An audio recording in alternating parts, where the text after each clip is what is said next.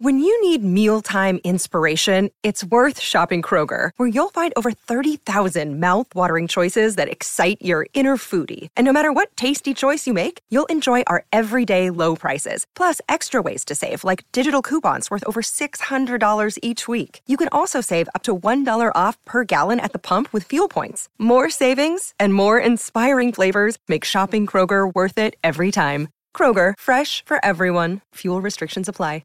Forever Dog. Space, the final frontier. These are the voyages of the Starship Enterprise. Its continuing mission to explore strange new worlds, to seek out new life and new civilizations, to boldly go where no one has gone before.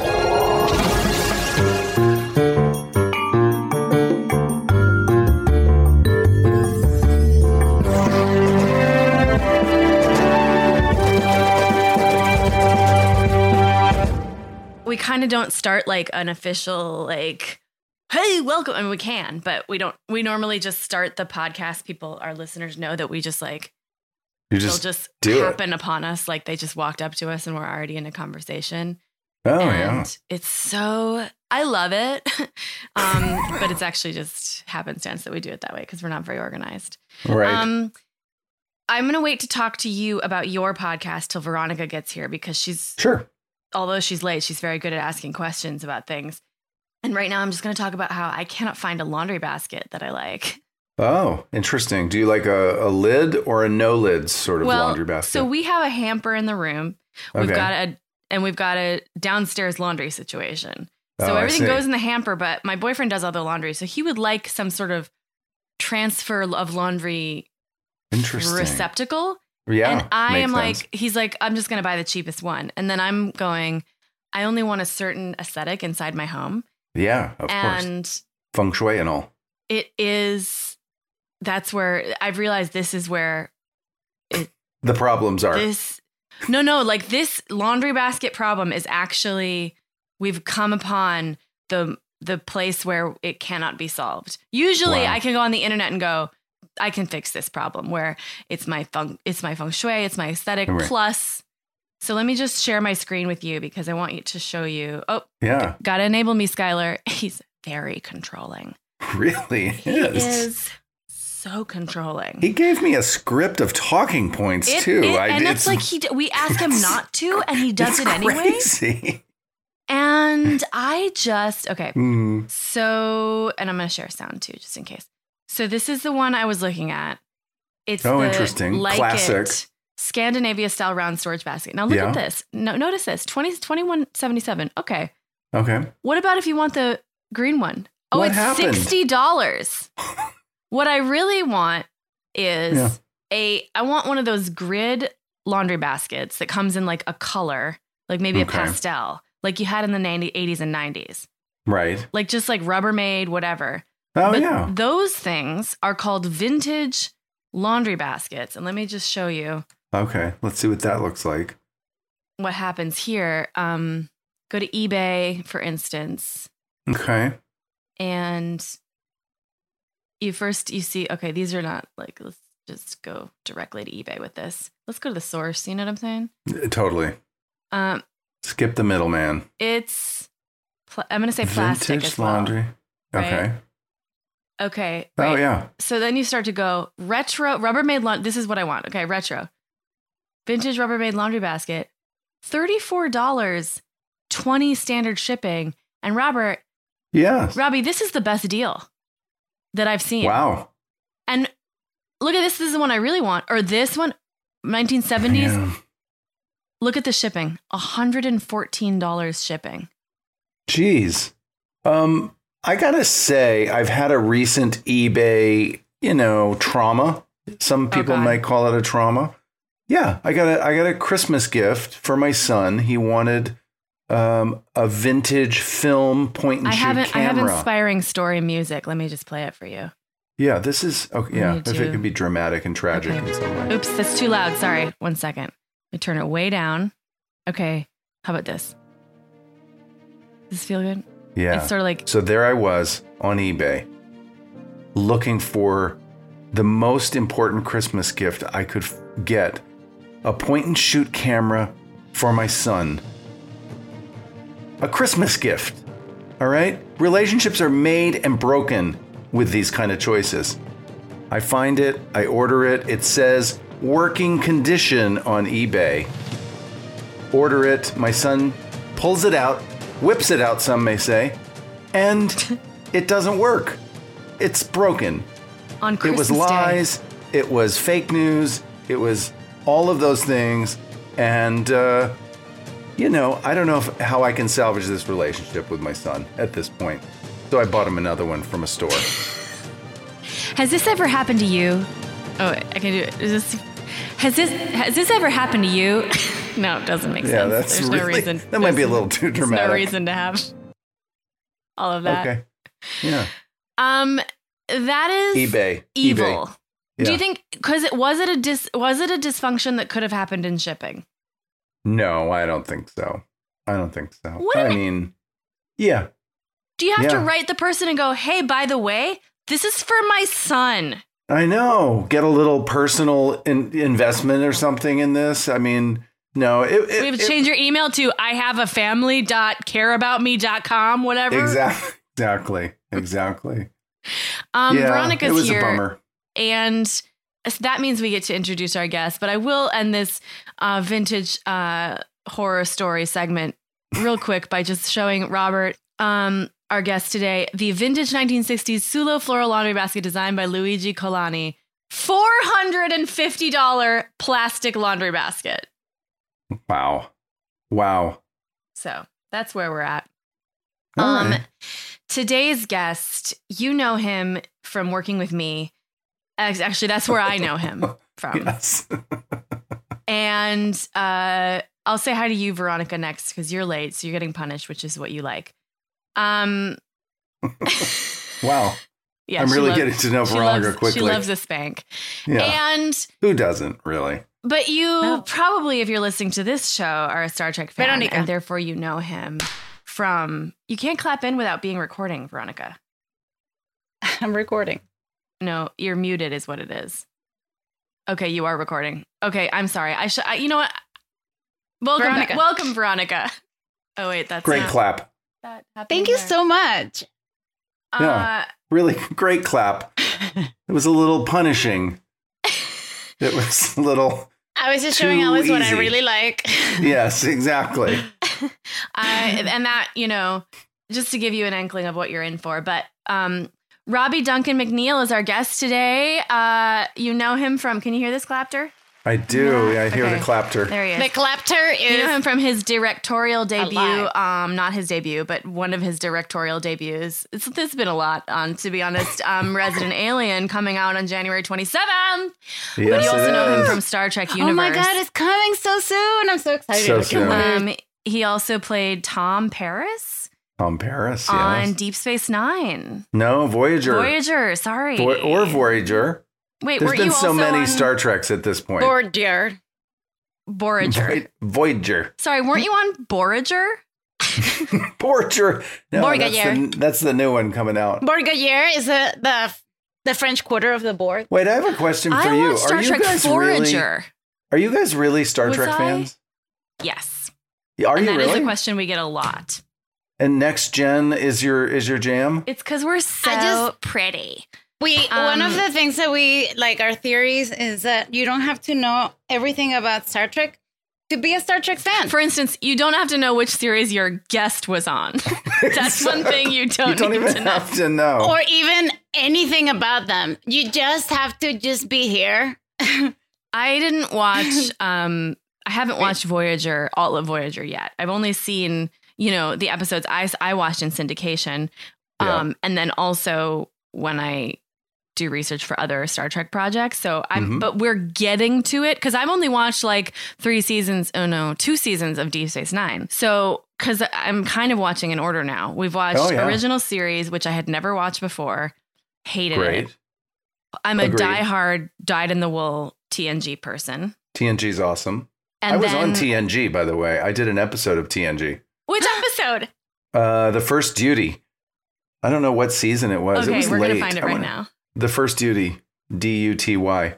Sometimes they say the first duty. Look at and it sounds Alice's like face. a different I feel thing. like Alice's look. Like the way I feel in my heart right now is how Alice looks. Yeah. It's just like, I am in your Because that episode rings a bell. So the First Duty, it was when Will Crusher Duty. came. He was going to graduate from Starfleet Academy. You were And, in his class. I was the bad guy in that. That's right. Did you? Oh my god! Oh my god! Oh my god! There's gotta So be. you know Will Wheaton. Yeah. I am very upset right now. Yeah. So she's not. Is not I feel okay. very confused. Yeah. There's us, right? I That's me remember and Will. Oh That's my me. God. That's You're me and so Will. handsome. Did you guys do that episode yet? Did you talk Yes, about that we one? did. Oh my God, you yeah. did. That was me. Here's the funny thing about it. That was a long time ago. Right. It was like 30 years ago. So I'm a little older, and now I don't know if you guys do video or just audio on this, but like for people that have seen me, like Supposedly seen the video. that stuff, like I have a beard, I have glasses, You I turned wear into a a baseball different cap. kind of snack. Yes, exactly. Yeah. Yes. You turned Yeah. from a jujube into someone Alice, of I wanna be like you. an oatmeal cream pie or something. Yes, like that. exactly. You know, Exactly. one little Debbie to another. And Yeah, I look very different, so I don't get recognized a lot, and that's fine That's with never me. gonna happen to me.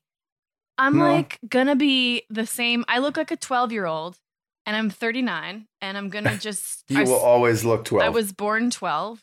Yeah. Ugh, She never looked a baby or a toddler. She was never just, looked a baby. You just came out, bam, done. Just plopped right out.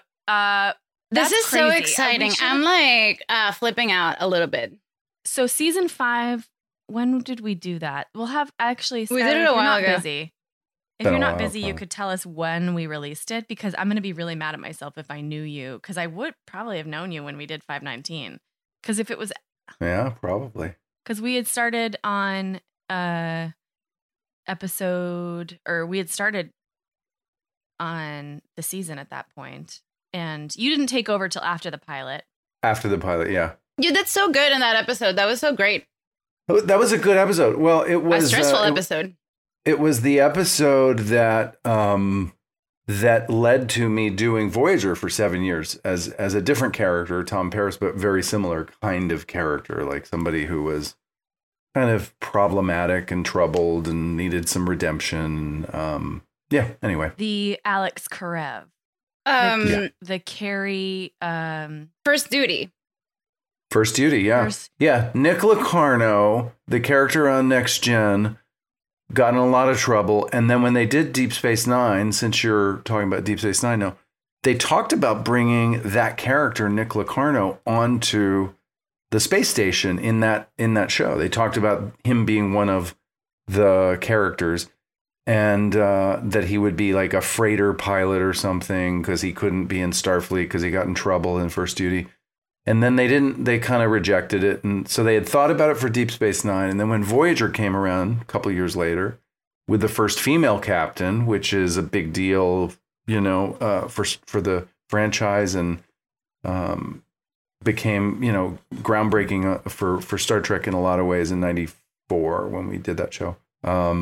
Anyway, when they were putting that cast together, they went back to the Nick Locarno character from Next Gen, and they were like, maybe this is a place we could bring him on. And so they talked about it, and they decided not to bring Nick Locarno as a character, but they liked what I had done in that one episode.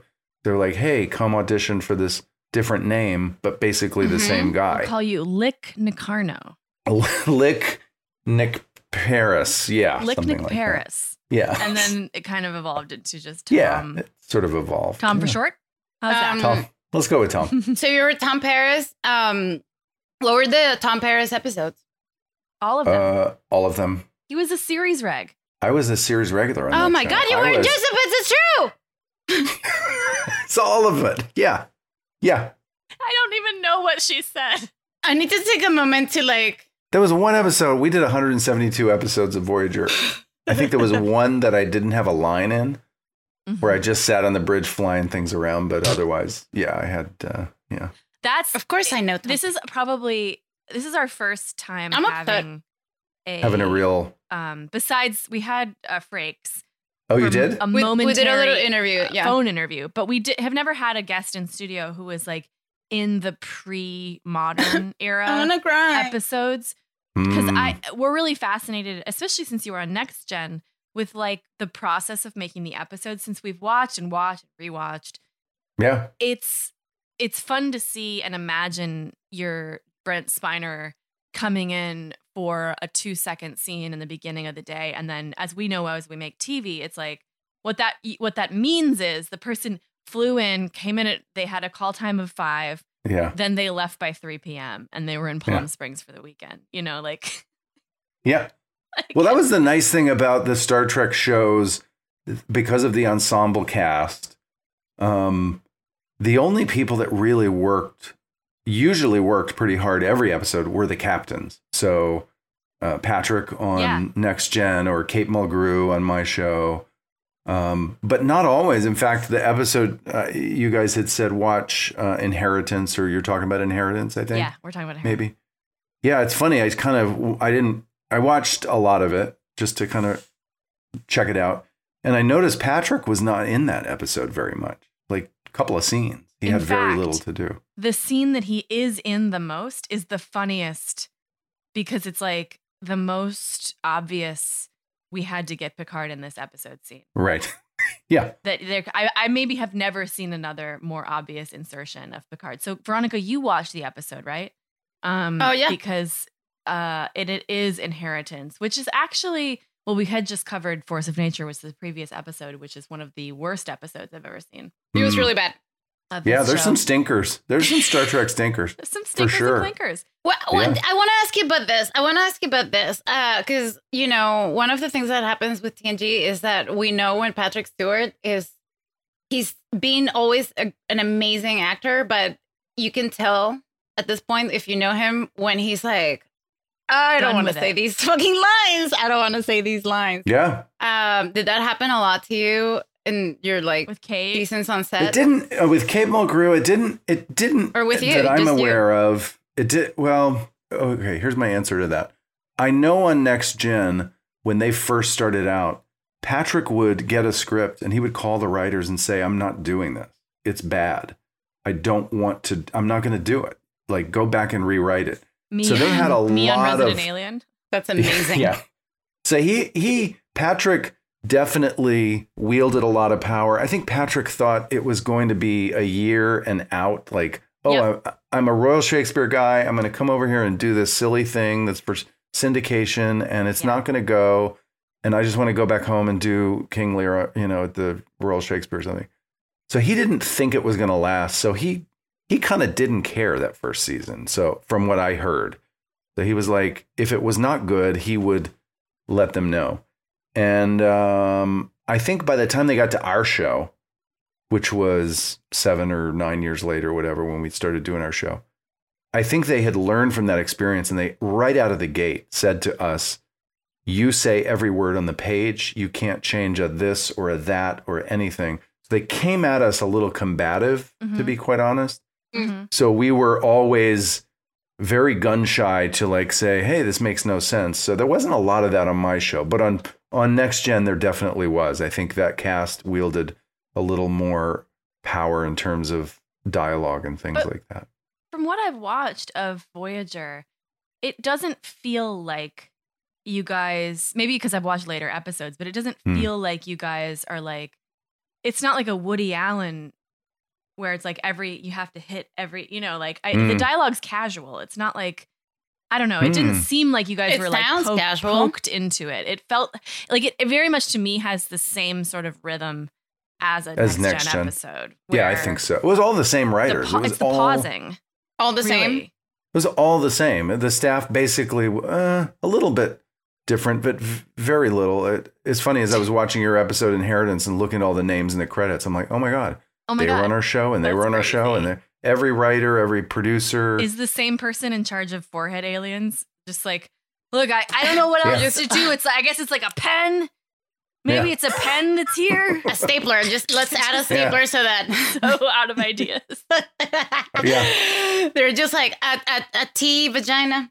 Yeah, that was Michael Westmore was the head of makeup. He did all the shows from Next Gen all the way through Enterprise, the last show of that. I worked with someone, J.R. McKinnon. He worked in Strange Angel, and then he was like, I worked on TNG, and then he continued working on Star Trek, like, until now. Yeah. And it was really hard to work with him every time I had to work, because I was like, just trying not to be thirsty and ask him all the questions about the prosthetics and all the shit, because it's so fascinating how many things, like how many foreheads you have to come up with. Yeah, speaking of prosthetics, and on Inheritance, watching it, one thing that like totally shocked me when we got to Data in the holodeck with Sung, the scientist that created Data, the old makeup. Yeah, the old makeup, and Brent Spiner's playing that doctor, the creator. And all of it, I had to pause it and go, oh my God, they made Brent look like Rick Berman, who was the showrunner. He looked just like exactly. If you Google Rick Berman, the showrunner. We're Googling. Which, by the way, I was like, that's not an accident. He's Dr. Sung! Right? It's not an accident that Rick, the showrunner, said, I want the creator of Data to look like me. I make Brent up to look like me so I can sort of be like metaphorically the guy that created this show. I just sent the link. It's Dr. Sung, right? Looks like Rick Berman. What a dork. He really loved his job. He was like, I created all of them. He was just like the actual Dr. Sung. Yeah, like the hairstyle and everything, you know. I was going to say that I have heard Picard or Patrick Stewart talk in interviews about this, the whole experience of going through, like, you know, they said this was going to not last. They were like, no way it's going to season 2 for sure. And he's like, okay, so I'll sign this 7-year deal. And they were like, yeah, because you're not going to get stuck in it because nobody cares and this show's not going to happen.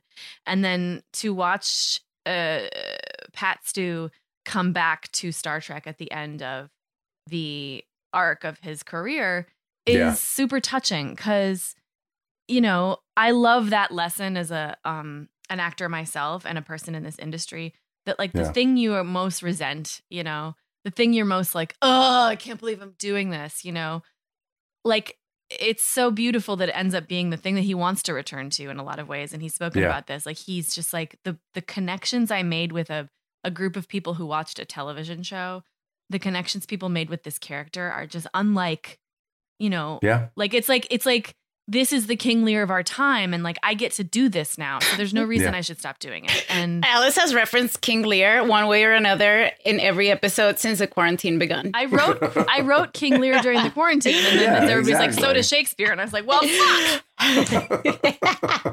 It's funny you say that about like Patrick returning to his character Picard, which I love that series, by the way. Picard, the first season. Me too. I watched it. I loved it. And I'm sure you talked to Frakes. Did you talk to Frakes about returning to that? No, we talked to him before it was out.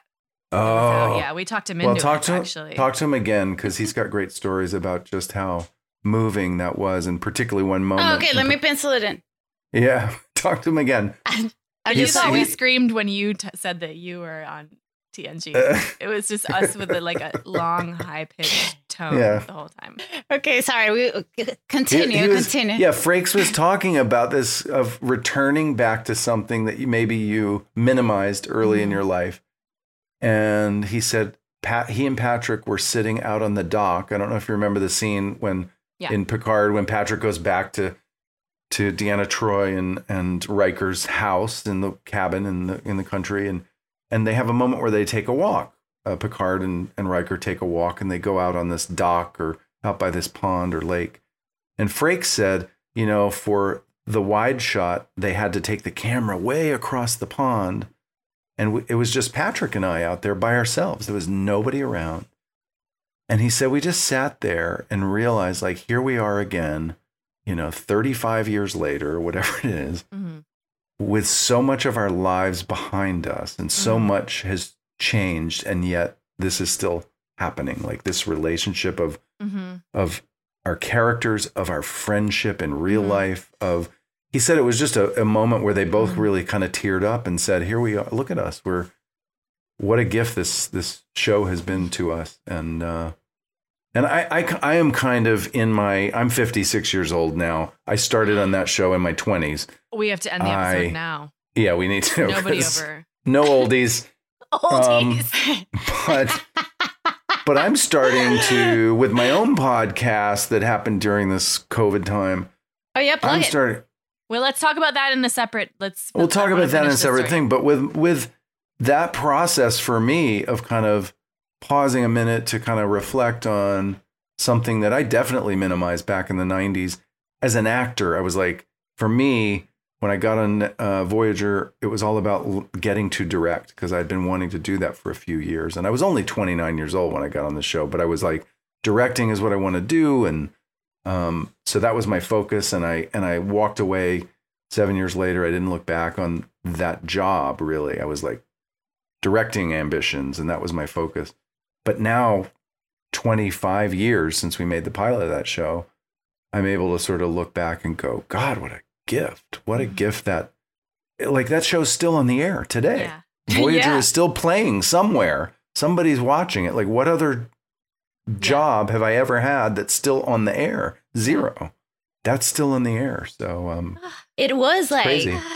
And it's not only a blessing, like I'm getting very emotional with what you're saying because I'm getting more emotional. It's giving us slightly more emotional than her. I'm telling you, it's giving us still, like, we've connected with a lot of people through our love for Star Trek, for the show, for TNG, for, Voyager. Each fan is like, has a specific focus, and it's nice to see who likes which one of the shows.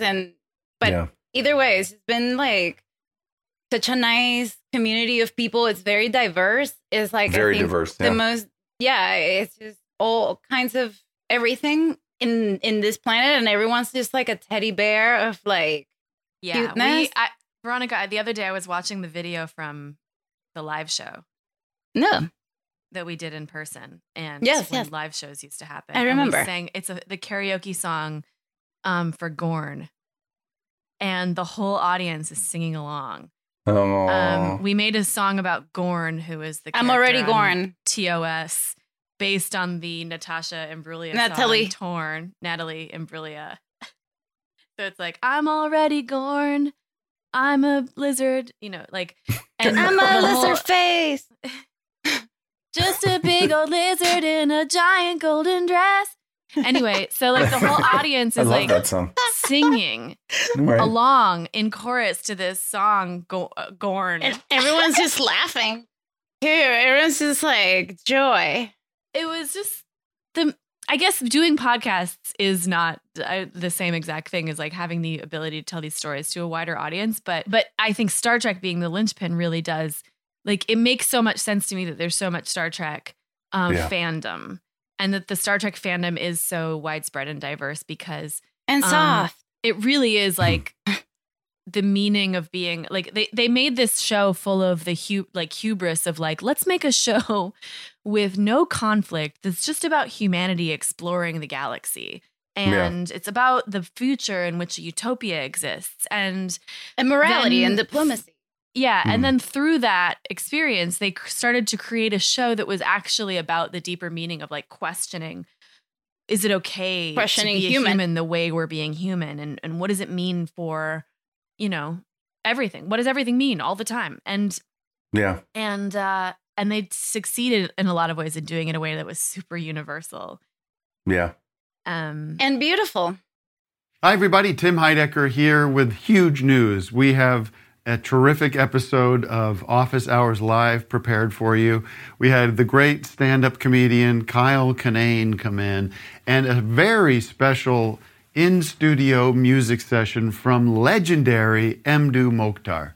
You're not going to want to miss this one. You can find it on your podcast app of choice by going to Sears or Macy's and getting an iPod, and then coming home, charging it up, and listening through your app.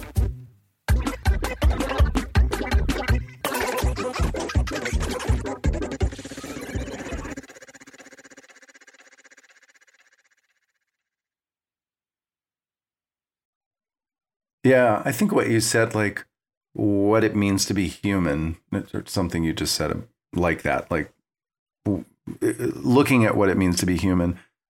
I definitely feel like sci-fi, Star Trek in particular, in the kind of world that Roddenberry created or that has evolved. It's really evolved. It's not even his anymore. It's very, very much a cocktail of a lot of different inputs. But using Star Trek and science fiction as sort of a vehicle, like through characters like Data, to look at what it means to be human as a child of a mother and father in that story, Inheritance. Like, what does it mean to be a son of someone, and what does being loving really mean? Does it mean telling my android mother that she's not human? Does it mean, there's so many ways that Star Trek and sci-fi can sort of get right down to the core of those questions and still and do it in a way that's accessible for a lot of people, Isn't it funny that we have to,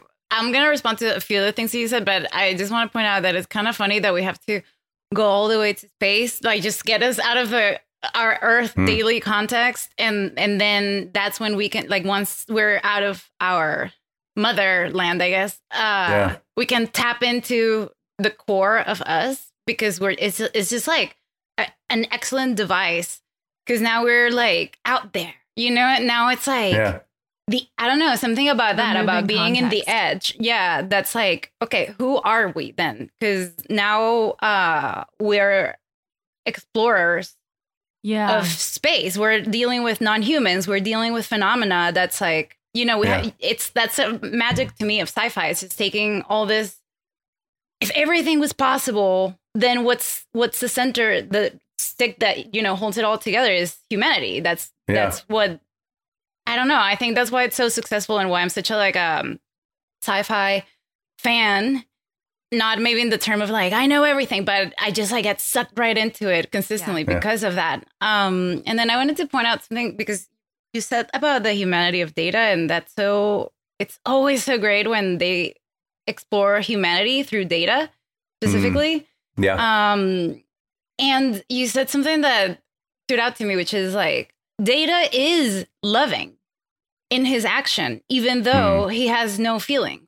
So there's something that says like love can exist like beyond feelings, beyond like the sensation of a feeling, because that is a loving action. It's just like what makes him ultimately very human, and that's very impressive to me. And then also this woman and being an artificial intelligence is so like, it's very intense. I mean, to me, it just feels very like quite a bomb to throw in the last 10 minutes of the episode. I was like, I want more. It was moving. Star Trek, they definitely discovered it on Next Gen with the Data character, that kind of taking that point of view of the non-human character like Data, or even I guess on the original series, Spock, the non-human, non-feeling, Spock was sort of a Data version, a version of Data before Data, he was the one that wasn't experiencing all the human stuff. And so for them to almost in a childlike way have to learn who humans are and what they're about is a great lesson for us. It's a great vehicle for us. I'm laughing because I don't know if you know this, but our Levi auditioned to be Spock on the new.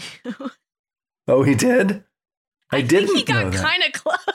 Wow. Which, if you know Levi, is just like, what the fuck? Like, obviously, he's a wonderful actor and he could do it, but that character being so close to, I mean, I know Spock, like I watched the original series, I watched the new series, like Spock is this specific, like, like really attached to his Vulcanness and stuff. And just to imagine our neurotic Levi being like, well, it's not logical. It's not logical. So, but how would you have played Spock, Alice? I would have been like, this, like, it's actually not logical. So I would have been like, very like, yeah, we need that. yeah, the only thing that's logical is to do what I just said. But that's what I would do. But I thank you. That's a really good Spock. Just like, so, yeah, that's all you need. Just like, no. just holding, I wouldn't let them do makeup. I would just hold my own eyebrows like, okay, you done?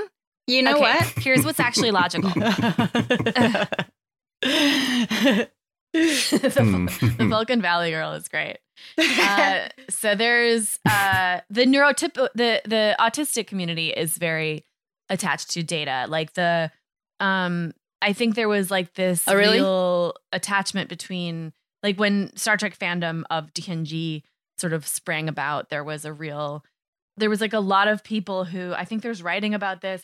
I'm sure that there's interviews, but like there was like a special subset of autistic and Asperger's, like autistic spectrum people who were like, Data is so great. Like Data is the perfect character for us to identify with because he has like this, he has just a different kind of humanity. It's just his humanity is like his curiosity, and the way he like expresses himself is through these exploratory things, and he doesn't always understand people's like so-called like emotional reactions to things, and he's confused by them, and that's really something that, you know, like some people on the autistic spectrum share. And so he was kind of this hero in that way, and I also think it's like a credit to Spiner's portrayal.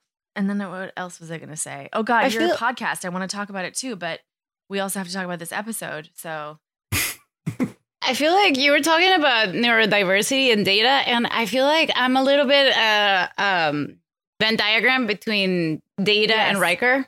Yes. Because there's a part of me that it's good to see a character like that's a little bit more like a child and curious, and also a little bit flat in his emotions, because I feel like that frequently, you know, like I'm just like, don't read. Sometimes I read social cues, and so I'm like half and half. I don't know how to explain it. So I agree.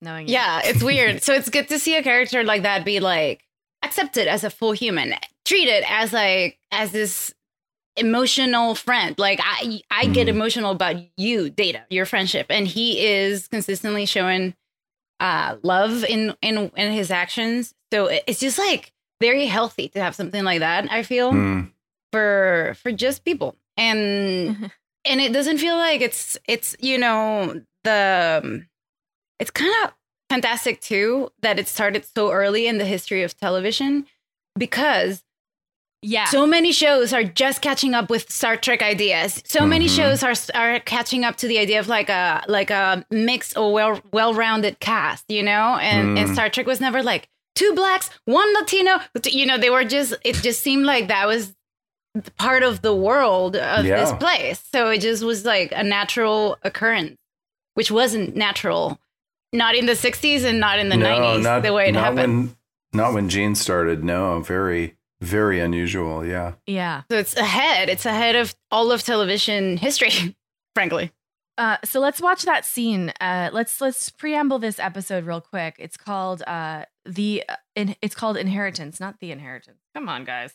And it is episode 10 of season 7. So on Federation planet Atreya 4, Data encounters a woman who claims to be his mother, the former wife of his creator.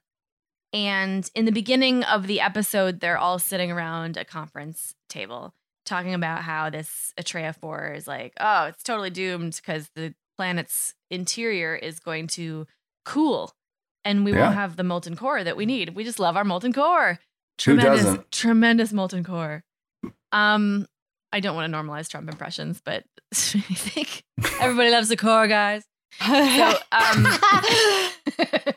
but that was so casually good. So Geordi's sitting there and he's like, well, I could shoot like a laser into the core. I know. Yeah. Like, I'm like, I love this show because like, and any other, like, I was immediately like, okay, so they have to like decolonize and recolonize and go to a new place.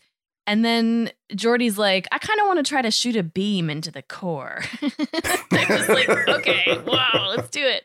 This is Geordi, just like a top board. Yeah, Geordi's, he had his new medication. It's great. His visor doesn't hurt anymore. He's fucking ready to go. He's like, And shoot the core. Let's shoot the core. shoot the core. He's like, let's shoot the fucking core. Which Anyway, is like so- hairstyle this episode. His hairstyle is a little wet. It's wet. And it looks rad. So he's just like really he's really sharp He just today. comes in like they won't. He's the just shot, fresh. The shot is him like he's like shoot the fucking core, dude. He just like And he just slides rolls by. through. They're like, did these chairs always roll? Okay, so anyway. And then after the meeting that they're having with these the head of the colony or whatever, which is this weird couple. They're always like a male-female asexual Male-female. couple. It's always like, are they brother or sister? What's going on? Asexual, but like weirdly tense in like a gross way. Yeah, because last episode there was like a brother and sister, and they're like, we fuck. They were like touching hands. So the woman in the couple takes Data aside after, and she's like, you don't remember me, do you? I'm your mom. And Imagine that just in a store. and because what struck me most, I think, is like the meeting, the switch, the reveal, or the, what do you call it? The bait and The switch at timing the beginning of the cold of the opening reveal, being yeah. about this planet. And then at the end, and her not looking at Data really at all. There's not a ton of look. She was staring at him a little bit weirdly. Oh, she Right was? up top, I yeah. thought about that when I was rewatching it because I was going to go back and look and see like how was she behaving because she should have been like all about it. She was like, I noticed right away that she was a little like just Distracted. Or a something. little For staring me, at him. A the little. bait and Yeah. switch is like, oh, because he's an android, and we've been through so many episodes where people see Data and they're like, yeah, anyway, we got this planet. That's what I thought at first. I didn't remember this episode. So Yeah. I was like, oh, she's like gonna be weirded out about Data being real weird colored. Yep. You know.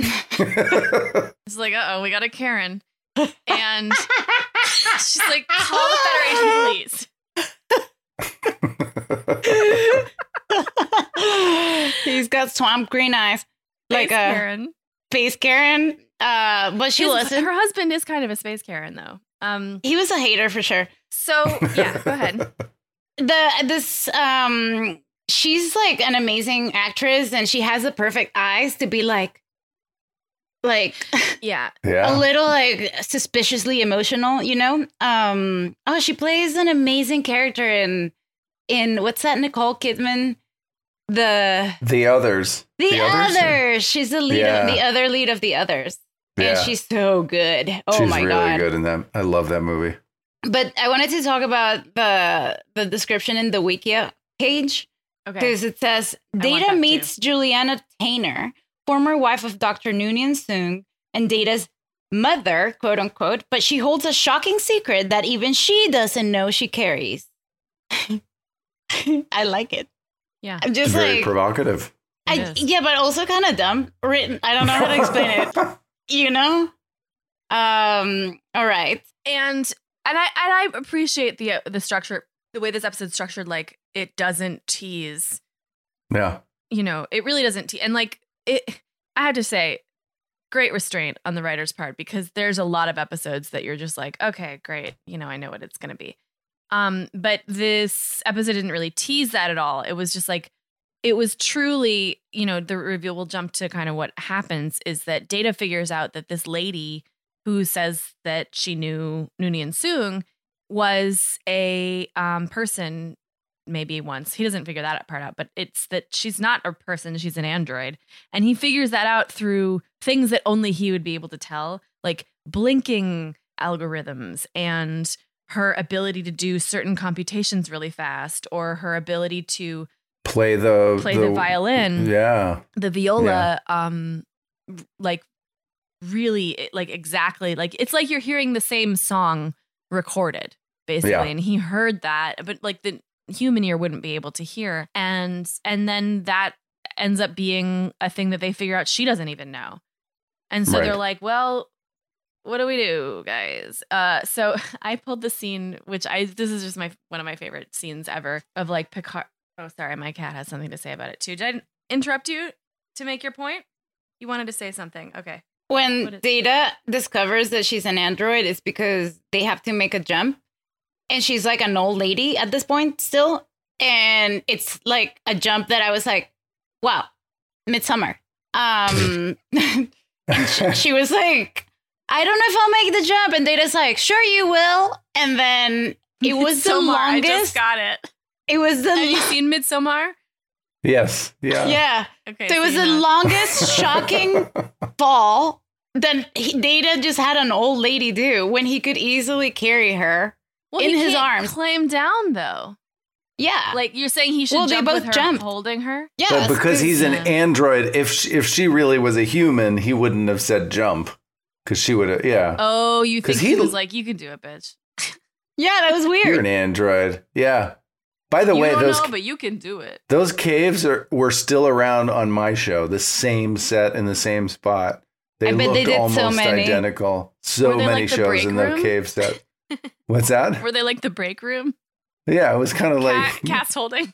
Like in regular non-shooting days. There were a lot of cats on that stage. I think that was stage 16 at Paramount, and they had a whole side of the stage that was all cave tunnels, and then there was this open area with the 2-story caves. And that's where they jumped off. I know exactly where they shot that. I shot in stage 5. Incredible. Did you ever shoot in stage 5? I don't think so. At Paramount? Yeah. I don't think so. Okay. But that was near stage 5. Yeah, because all the Star Trek stages were like 8, 9. It was near, it's across from Edith Head costume. Yeah, it's so nice. Every time I went through Paramount to work, I was like, oh my God, Star Trek was shot mostly here. It's crazy. I was just like a fan of Star Trek going to Paramount's a classic. It's my favorite, like, old Hollywood lot. I've never heard of it. Okay. Well, you'll find out. Don't worry about it. What you got there? Oh, look at that. Marina looks so beautiful. I know. Every makeup, she's just like, serves it. She just pops. We should do a bonus content tutorial of like Deanna makeup. Oh, yeah. Okay. Concerned with what would be best for her. But wouldn't she be better off knowing the truth? Dealing with the reality of her existence? I don't think so. She's believed she's human all her life. The truth might be devastating to her. Data, there might come sometime in the future when she would find out anyway. Another accident, perhaps. Maybe it would be easier for her if she learned the truth from you. No one's helping. Everyone's saying more things. That if I were in her place, I would rather be told by my son than by some stranger. I find I am having difficulty separating what would be best for her from what would be best for me. What do you mean? Perfect. If she knew she were an android, we would have something to share. I would no longer be alone in the universe. Oh, he feels alone in the universe. I know how much that means to you, Data. But at the same time, by telling her, you're robbing her of the one thing you've wanted all your life. To be human. Deanna, slay. This is that, like, human predicament that he's got to learn about. This part where he says... Do what you think best, Data. But whatever decision you make, we will support it. Now, I'm still a captain of a starship, right? Because... like, it's like, this part is so crazy because he's like...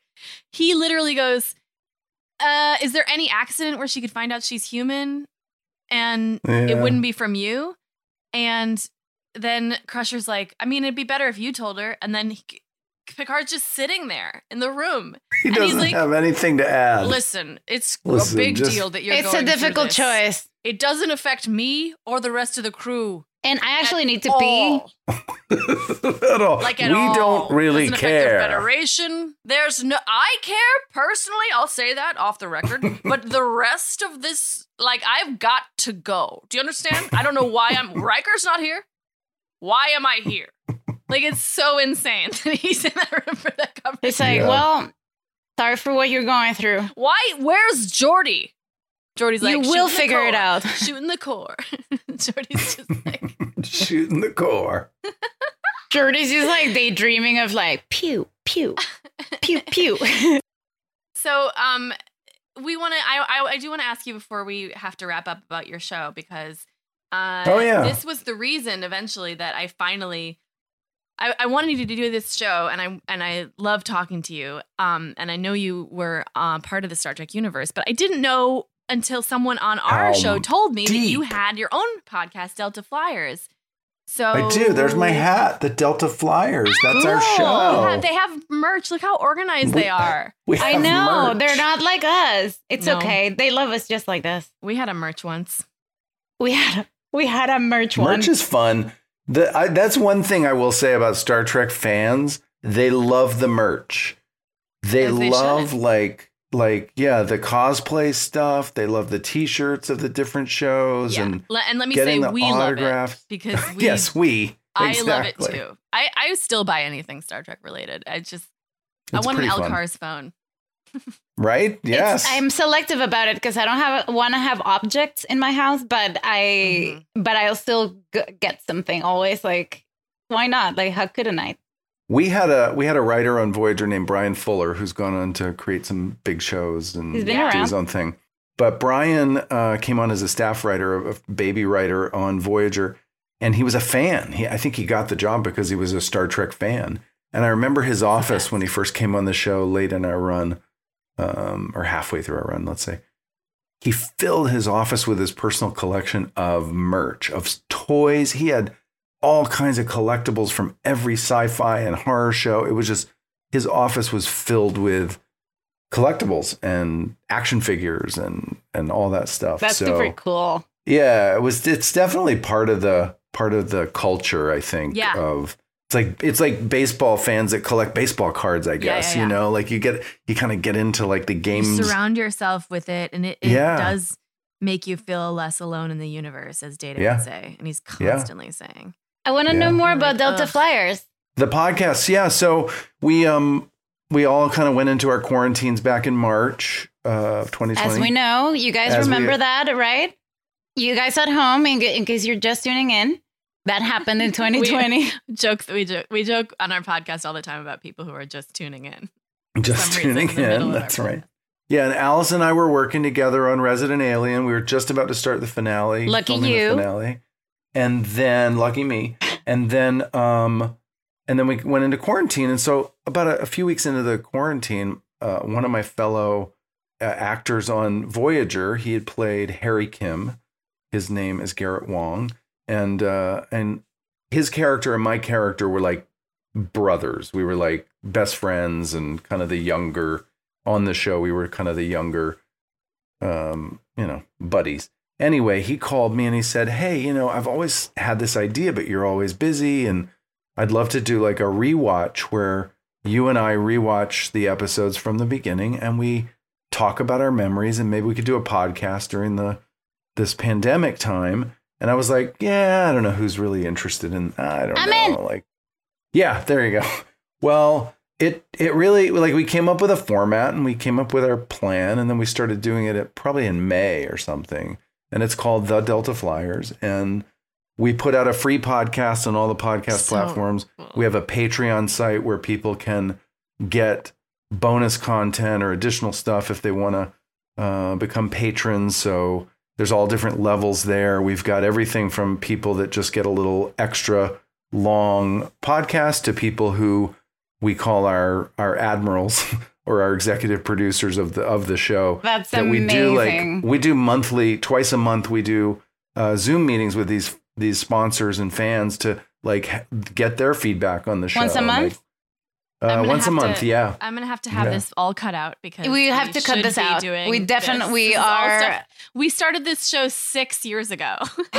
Cut all this out. And we have a Patreon, and then we just throw things into it, but we don't like. We're just like, it's Patreon. I don't know. I guess frankly, we just need like 2-3 more employees who have their mind on it, because Alice and I are just not those people. Frankly. That's totally what Garrett and I do. Garrett's the actor. We've got, my girlfriend / fiance now. I got engaged, Alice. Congratulations. Congratulations. Congratulations. I thought you were already Thank you. What's that? I thought you were already engaged. No, we've just been dating for 6 years. He just gives off that vibe. Yeah. Yeah. Cool. That gives us those of us New hope Year's that are dating for years and have not gotten engaged yet. Who asked for the hand? Who asked for the hand? I asked for the hand. How did you do it? How did I do it? It was New Year's Eve. Trip? It was going to be a road trip to Tofino, which is a beautiful place up here in Canada. But with the quarantine and COVID, we couldn't go anywhere. So I said, you know what? I'm going to plan New Year's Eve. I'm going to get some food. So we got like the whole New Year's meal from one of our favorite restaurants. And I said, I'm going to do it like a New Year's activity. Let's do a New Year's activity since we can't go anywhere. So I said, and I didn't tell her until after dinner. So I got these like Christmas tree ornaments that are just wooden ornaments that you can decorate yourself. And I said, 2020 has been a tough year. 2021. A crafty man. I was like, God, give us more. We're going to start a whole new year. And here's what I want to do. Come up with 21 visions for the new year, 21 visions that we both want. And we'll take turns back and forth and we'll write it on a Christmas ornament so we can hang it up. And the next year we'll see how that turned out. So we go back and forth with like, I'm going to, be more organized, or I'm going to whatever, our visions. And we went back and forth, and I had the last Next one. year's very depressing. Like you just achieved like 2. I'm going to make less wooden ornaments. Well, this fucking sucked. Yeah, she was like, oh, Jesus, we got to do an activity. Oh my God. Oh, you're that person. I'm usually that person. I'm like, let's do a journaling activity. And people are like, please, let's just break up. So anyway, the last ornament, the 21st ornament, I wrote, and I said, will you marry me? And then when I handed it to her, I got down on a knee and pulled the ring out, and it was beautiful. It was great. Oh. So now we have a souvenir that says, will you marry me? And it goes on the tree. Okay, we have to make we have sound effects for this. Applause noise. Well, I have to now share screen set. So it's just, it really should get It's a lot. This is congratulations. A lot of things. I have 2 questions for you. It's actually funny that it's much later. One is, I just always wonder, you've been a serious regular who has to wear this outfit all the fucking time. And that's not the sound effect. That's the reaction of me getting it ready too late. Okay. Yeah. So you've had to wear the uniform. Alice. Wow. That was for my activity. Yeah, that's what we did. Oh yeah, because it was like a preschool. Yes. Wow. It's a perfect actual sound. Happy birthday. Is that good? Yeah. That was okay. Maybe it's like, I wish I knew how to quit you. But you gotta marry me. But you gotta marry me. Okay, that works. That's my favorite one. Wait, so I have a question about that. Wearing the uniform for 7 seasons, 6 seasons. Like those seasons were long. How was that to you as an actor? Was it like a little triggering to get back in? Chafe? On Voyager, well, they were different uniforms, believe it or not, from Next Gen to Voyager. On Next Gen, they had this spandex material that was actually very stretchy. The bad part about the Next Gen outfit is it's sort of like, like compression shirts or really tight stuff. It sort of shows every little bulge and wrinkle. So that was not fun. But it was they were comfortable on Next Gen. The one on Voyager was made of wool, a very thin wool. It didn't stretch at all. And it was super hot. So, they both had their upsides and their downsides. Well, the TNG ones, the new ones, once they refreshed them at some point in like season 4, I want to say, they were like $3,000 each. Oh, yeah. Yeah, because they were like I genuinely don't know the why material. they would make it out of a thin wool, because wool is so susceptible to moth and decay. It seems like a bad. I may or may not have stolen 2 of my uniforms from the show. That's pretty amazing. May or may not have. Okay, yeah, I'm assuming you didn't. Yeah. No. Who would do that? No. Yeah. Who would take property from a Star Trek show? Property. Frankly, you would be the first actor to ever have taken property. A costume exactly. that they wore. Like if you're dumb enough to maybe if you're the props guy and you bring in a fruit basket that's like a real fruit and snack basket for a character who's in the hospital, maybe then And that is a hypothetical situation. It's just a hypothetical, kind of like that scene that we shot with I didn't even think about that Alice scene. in the hospital. I do want to say one thing, and everybody go listen to Delta Flyers. Yes. And see how it's done. All right, just go see how it's done, and come back to us and tweet at us, and honestly spank us. And we'll maybe I like it. I did want to say to Robbie before we go, I want to say something else too.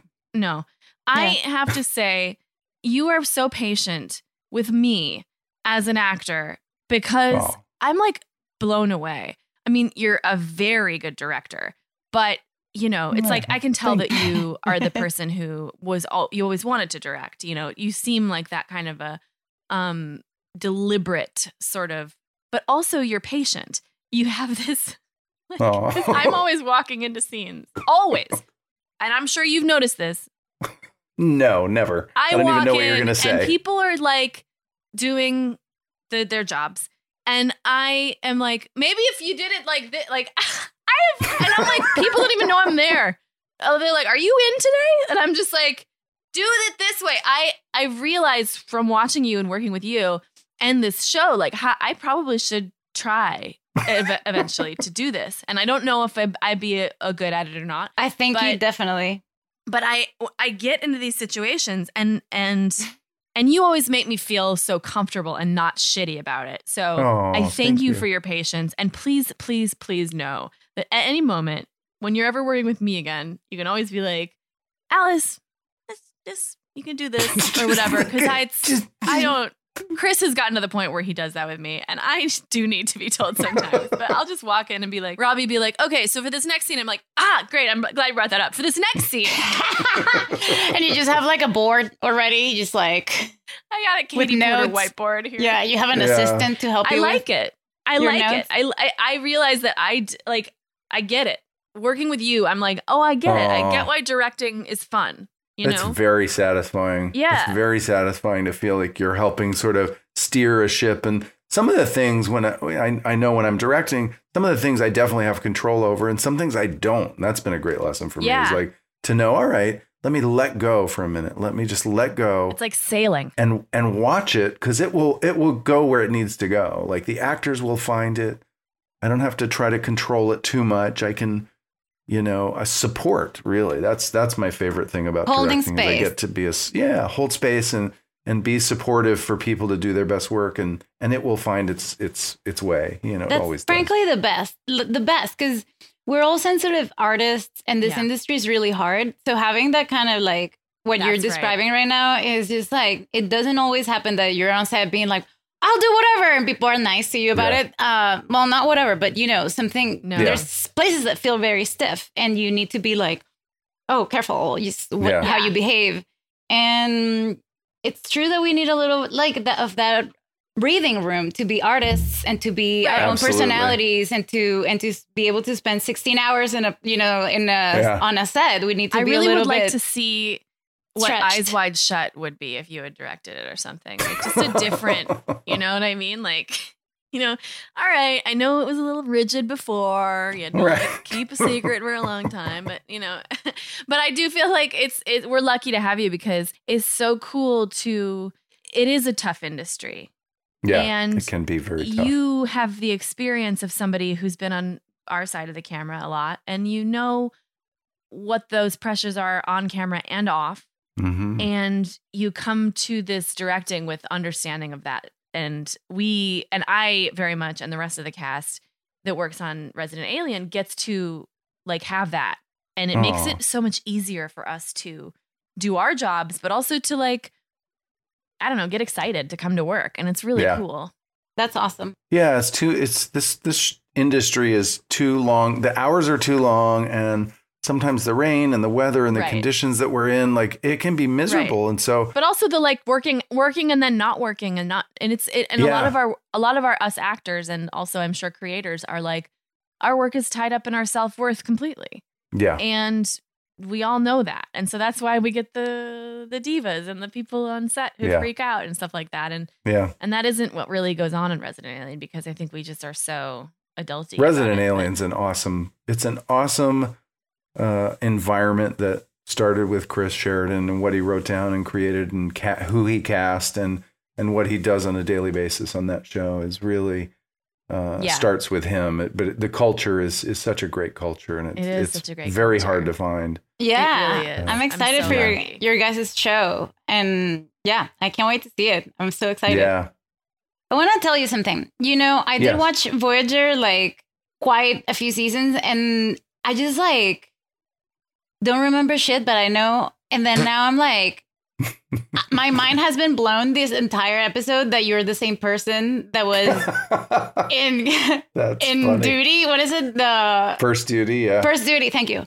I was like, One of Duty. No, that doesn't make sense. English is my second language, and I'm just like, forget it. And now I'm like, wow, you really did change. But there's a part of me that like now I'm seeing both your faces, like your face in TNG and your face in Voyager, and I'm like, I'm sure at some point in the back of my brain, I was like, who are these like similar actors they get in Star Trek? You know, like, and it just like fucks up with your brain because some actors do like 2-3 roles.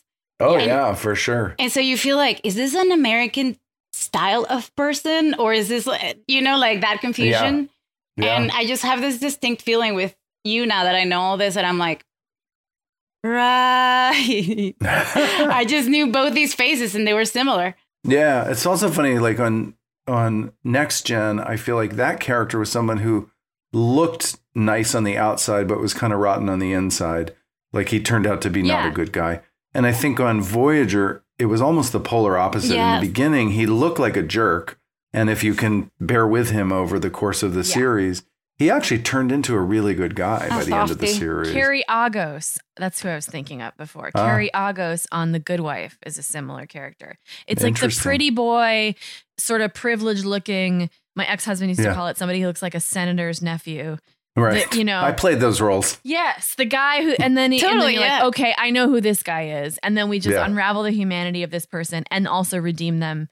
And, you know, and it's awesome. A trope that's been explored, but also I like it usually when it happens. And I think it was really a great character to play. And Carrie Agos is one of my favorite characters on TV. So we're not talking about Carrie Agos. We're not talking about that other show. Such as She does. She makes a point. Do you guys keep talking more? Because I do have to jump. I'm sorry. Yeah, we'll pretend you're still here. I'll say things for you. I'll just like put a freeze frame. Like a solid, like a picture. We'll pick some words that we already. Very beautiful, Veronica as well. You deserve $1 million. We'll just pick words that you already said and edit something into. Edit some content. Do a deep fake. We'll just make some quotes. Well, thank you so much for joining us. Well, of course, this was really fun. You're the best. This was so Robbie. wonderful. And listen to, please. I want to say Dark's pilots, but that's not. The Delta Flyers. The Delta Flyers, Jesus. Yeah. And watch Star Trek Forager, which is about truffles. So, yes, it's about the Voyager. And congrats on your engagement. And my engagement, that's huge. That's the best news. And congrats to both of you on Resident Alien. I can't wait to see it. Thank you. Yes, awesome. January 27th. Tune in. Woo. Woo. All right, thanks, guys. See ya. Bye. Bye. Forever Dog. This has been a Forever Dog production, executive produced by Joe Cilio, Alex Ramsey, and Brett Boehm. For more original podcasts, please visit foreverdogpodcast.com and subscribe to our shows on Apple Podcasts, Spotify, or wherever you get your podcasts. Keep up with the latest Forever Dog news by following us on Twitter and Instagram at Forever Dog Team and liking our page on Facebook.